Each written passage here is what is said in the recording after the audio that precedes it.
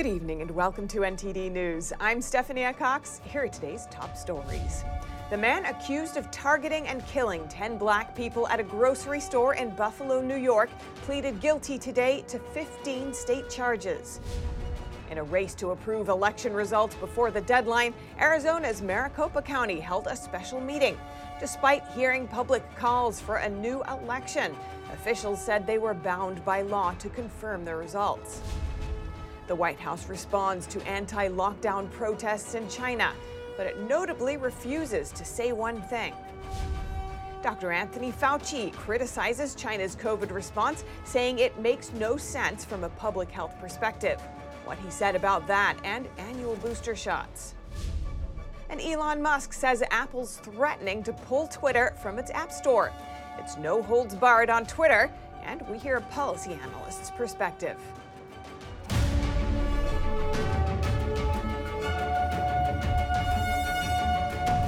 The man charged with opening fire at a grocery store in a predominantly black neighborhood of Buffalo, New York, pleaded guilty today to 15 state charges. 10 people were killed and 3 wounded in the May 14th attack. 19-year-old Peyton Gendron pleaded guilty to 1 count of domestic act of terrorism motivated by hate, 10 counts of first-degree murder, 3 counts of attempted murder, and a weapons possession charge. The charges come with a mandatory sentence of life in prison without the chance of parole. The defense attorney said the guilty plea ensures there will be no state trial and Gendron will not appeal. The Erie County District Attorney described the attack as a racist hate crime. 11 of the 13 people were shot were black and 2 were white, officials said. And officials in Arizona's embattled Maricopa County approved election results today. Despite several objections from county residents, the Board of Supervisors maintained they were carrying out their legal duty. NTD's Arlene Richards reports.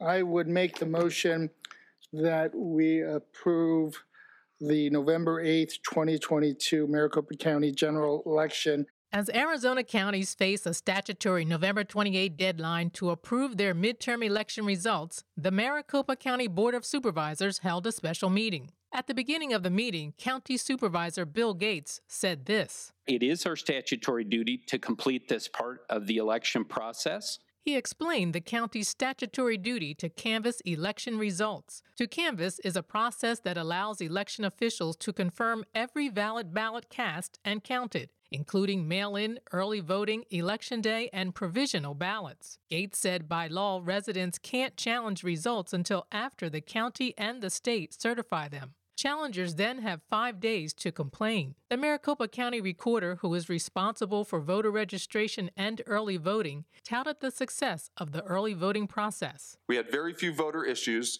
and those we were able to resolve almost immediately. The early voting process is safe.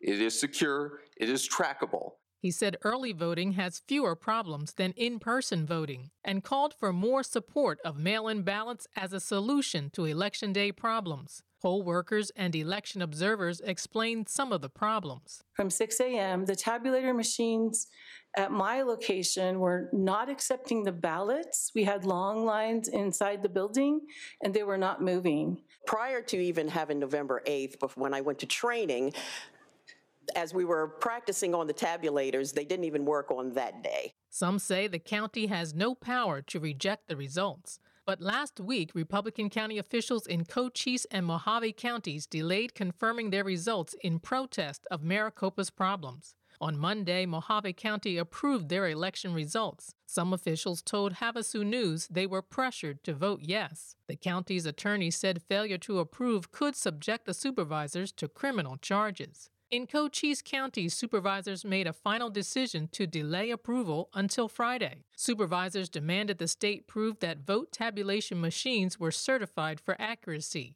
A spokesperson for the Arizona Secretary of State told News 13 their office would use all legal remedies to ensure all votes are counted. The office intends to certify the election results even if the counties don't approve the results. Meanwhile, on Sunday, Maricopa County defended its election process. In response to the Attorney General's election inquiry, officials said they followed state and federal laws. In a statement, Gates vowed to canvass the election on Monday. Arizona's Secretary of State Katie Hobbs is scheduled to certify Arizona's election results on Monday, December 5th. Arlene Richards, NTD News, New York. And Congress is slow-walking its approval of 2023's national defense budget, and the Pentagon is sounding the alarm. Secretary Lloyd Austin warns congressional leadership that this delay puts national defense at risk and undermines the ability to counter China. Here's NTD's Melina Weisskopf with more details. Lawmakers have returned to Capitol Hill with a long to-do list. At the top of their priorities is codifying same-sex marriage. Senators this evening are working on a procedural move to pass the Respect for Marriage Act. Now, this is even as the clock is running out for time-sensitive measures, such as government funding, including the National Defense Authorization Act of 2023. Lawmakers have until December 16th to reach a deal on this, but right now it's unclear whether or not they will be able to reach a deal by then. Now, they have another option, that is passing another temporary funding bill, also known as a CR or continuing resolution. But the Pentagon warns that this could come at the cost of national security. Secretary Austin wrote to leadership in a letter first reported by Politico, reminding lawmakers that, quote, under the CR, Congress prohibits the military from commencing new initiatives, such as those requested by our theater commanders in the Indo-Pacific. Now, this is an area where China has continued to use military and economic coercion to destabilize the region. The Pentagon is urging Congress to break its pattern of kicking the can down the road, so to speak, writing directly, quote, we must break this pattern of extensive inaction. We can't outcompete China with our hands tied behind our back 3, 4, 5, or 6 months of every fiscal year. But while delaying the NDAA does put the Pentagon on edge, it may turn out in favor of Republicans, giving them more control and more leverage over what goes into it. That's because Republicans will have control over the House come January. And House Minority Leader Kevin McCarthy did tell reporters that he hopes to see the NDAA on hold until January so that they could, quote, get it right. But it's also important to note that McCarthy was one of over 100 Republicans who voted for the House-passed version over the summer. And that House-passed version of the NDAA was well over the $770 billion ask from the Pentagon. Biden also is urging Congress to attach another $40 billion in emergency funding for Ukraine in this package, as well as another $9 billion for COVID. While COVID will be harder to get in there because of Republican opposition, Republicans are much more likely to support the Ukraine spending. But House Republicans have said, although they're supporting this, they do want a better accounting method for how that money is spent in Ukraine. Reporting in Washington, D.C., Melina Weisskopf, NTD News. The Biden administration says Russia has abruptly postponed nuclear arms control talks that were scheduled for tomorrow. U.S. officials say Russia offered no explanation of why they're postponing. The State Department said the meeting was scheduled to begin Tuesday in Egypt and last through next week. It said Russia had promised to propose new dates, but had offered no reason for the delay. The meeting was supposed to specify details of the new START treaty. The treaty allows U.S. and Russian inspections of each other's military sites. It's the last major arms control pact between Washington and Moscow. The commission in charge of the treaty has not met in more than a year, initially because of the COVID-19 pandemic, and later due to Russia's invasion of Ukraine. Next, the White House getting pressed today on its reaction to protests in China, what it says and what it refuses to say about what's going on. The White House today responds to anti-lockdown protests happening in China, which in some cases have snowballed into demonstrations against the Chinese regime. Our message to peaceful protesters around the world is the same and consistent. People should be allowed the right to assemble and to peacefully protest. But one thing John Kirby would not say is if the administration supports the Chinese protesters or their cause. Does the White House support their effort to sort of regain their personal freedoms in light of these lockdowns? The White House supports the right of peaceful protest. The Chinese regime has arrested some protesters, and in one case, a BBC journalist covering protests in Shanghai. But neither John Kirby on the podium nor a White House statement from Monday issued any condemnation of the Chinese regime's actions. Why not? We're watching this closely, as you might expect we would. And again, we continue to stand up and support the right of peaceful protest. And that's in contrast with how the administration responded to protests in Iran. Biden was quick to support protesters there, and Kirby on Monday said the U.S. would hold the Iranian government accountable For the way it's treating its people. Meanwhile, Republican Senator Marsha Blackburn is calling on President Biden to, quote, stand up against Xi and support what she calls freedom fighters in China. Biden, who personally met with Xi Jinping earlier this month, has yet to personally comment on the ongoing protests. And here in the U.S., Dr. Anthony Fauci criticized China's COVID response. He also defended American policies while hinting at annual booster shots. Dr. Anthony Fauci, outgoing director of the U.S. National Institute of Allergy and Infectious Diseases and President Biden's chief medical advisor, appeared in 2 interviews that both aired on Sunday. He said on NBC's Meet the Press that Chinese COVID policies don't make sense from a public health standpoint. Their approach has been very, very severe and rather draconian in the kinds of shutdowns without a seeming purpose. According to Fauci, lockdowns in the U.S. made more sense because they were done temporarily to flatten the curve and gain strength. For the purpose of regrouping, getting more personal protective equipment, getting people vaccinated. He added that it seems like in China, people are being locked up without any obvious end goal, like getting people vaccinated. Speaking on CBS's Face the Nation, Fauci accused China of failing to cooperate with an investigation into the origins of the virus. The whole establishment, a political and other establishment in China, even when there's nothing at all to hide, they act secretive, which absolutely triggers an appropriate suspicion of, like, what the heck is going on over there? Fauci says there's strong evidence that the virus occurred naturally, but that he'll keep an open mind about the possibility that it leaked from a lab. In terms of American policies, Fauci talked about annual booster shots, maybe multiple shots per year, because he says the pandemic is not over yet. Once a year, you get it in the fall, but that doesn't take into account that you have to keep up the possibility that we will get a variant that's very different than the variants we have right now that might require a springtime or some summertime boost. He also said he'd be willing to testify before Congress if asked to do so by House Republicans, which they said they're planning to do. Last week, Fauci testified under oath at a deposition. He reportedly couldn't name any studies which prove that masks are effective in preventing the spread of COVID. Early in the pandemic, Fauci said masks don't stop the spread, but later he reversed course. A lawyer who was at the deposition told the Epoch Times that Fauci was asked what studies or study changed his mind in that interim, which is what he claimed. He claimed that it was studied. He couldn't name any. Fauci is set to resign from his roles in December. Reporting by Arian Pazdar, NTD News. And in the Twitter sphere, Elon Musk says Apple has threatened to withhold Twitter from its App Store. But they won't say why. That's according to Musk, who also said Apple has mostly stopped advertising on Twitter. Do they hate free speech in America? The new CEO asking, who else has Apple censored? Users responding, Apple demanded our apps filter search terms. Our app was rejected when they realized there was no need for tracking and third-party access. Another saying iOS change only for iPhones sold in China. AirDrops everyone's setting. Lasts only for 10 minutes, limiting an effective communication tool for protesters. The Intercept's Glenn Greenwald saying this is exactly how Parler was destroyed for its refusal to obey the censorship orders of D.C. Democrats. Apple and Google removed the app from their stores. Also today, the White House saying they're keeping a close eye on Musk's Twitter. Lawmakers starting to push back. U.S. Senator Marsha Blackburn saying the alleged threat to remove Twitter from Apple's App Store proves we must rein in big tech. Musk casting these developments as a revolution against online censorship in America.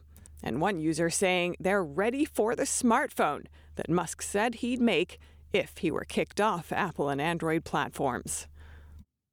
And earlier today, I spoke with the Heritage Foundation's senior policy analyst, Richard Stern, for his perspective. Richard Stern, welcome to our show. Thanks so much for joining us. Thank you so much for having me on. Now, Elon Musk just announced today that Apple is threatening to cut Twitter from its App Store, and it won't say why. What's your take on that? No, so I think this is a great kind of point of what's going on right now. You have private companies that are doing good things, like what Elon Musk is doing with Twitter, and you have other companies that are falling into government pressure, right? They're feeling pressure from people like Joe Biden, who are using the weight of the government to threaten private businesses that they don't follow his political whim. So we can only surmise why Apple's doing that, but the truth is we all see what's happening here is that companies are bowing to this pressure from the government, trying to act in a dictatorial fashion to force companies to bend to their will. Musk has headed Twitter for a month now, and it seems he's already on President Biden's figurative watch list after the president said he's worthy of being looked at for potential national security threats. What concerns you here? The whole thing, right? The president is not supposed to be a dictator that can marshal the force of the government against a single business owner because he doesn't share his politics.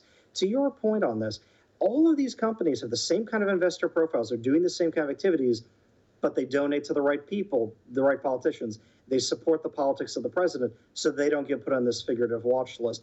This is a horrific turn of events where the government is infringing on people's rights, is shifting more towards a dictatorship, and is producing an environment where if you have a great idea that would lift people out of poverty, you can't pursue it unless you've been given the stamp of approval by some unaccountable group of bureaucrats following some political agenda. And you've pointed to a bigger issue here, that perhaps the U.S. is moving away from the founders' vision of a free society and free market, which would have protected against government overreach. So tell me about that. No, exactly. And I think part of what you see right now is there's a political movement from a lot of different groups to say, we want government regulation, we just want it our way. The truth is that that's not such a thing. All government regulation is coercive. All government power is ultimately coercive.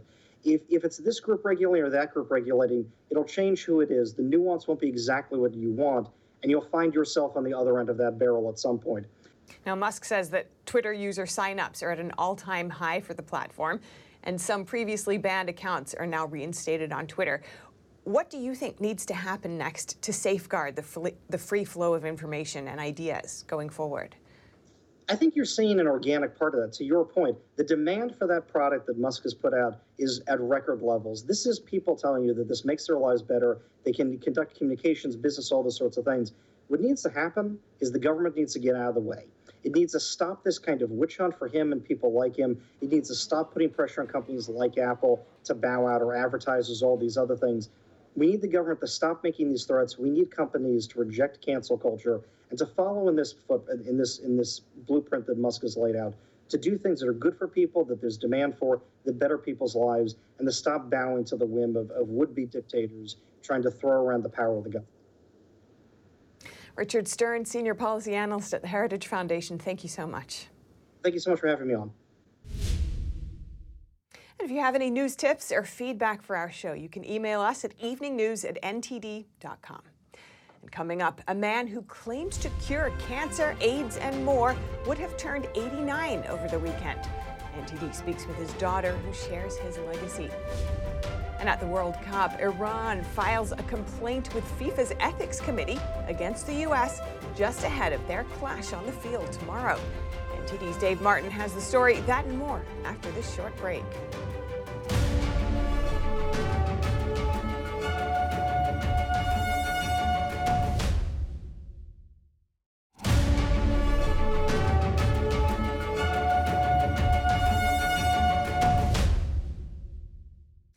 A man named Dr. Sebi claimed he could cure cancer, AIDS, and many other diseases. Saturday would have been his 89th birthday. NTD's Jason Perry spoke with his daughter, who shared his story.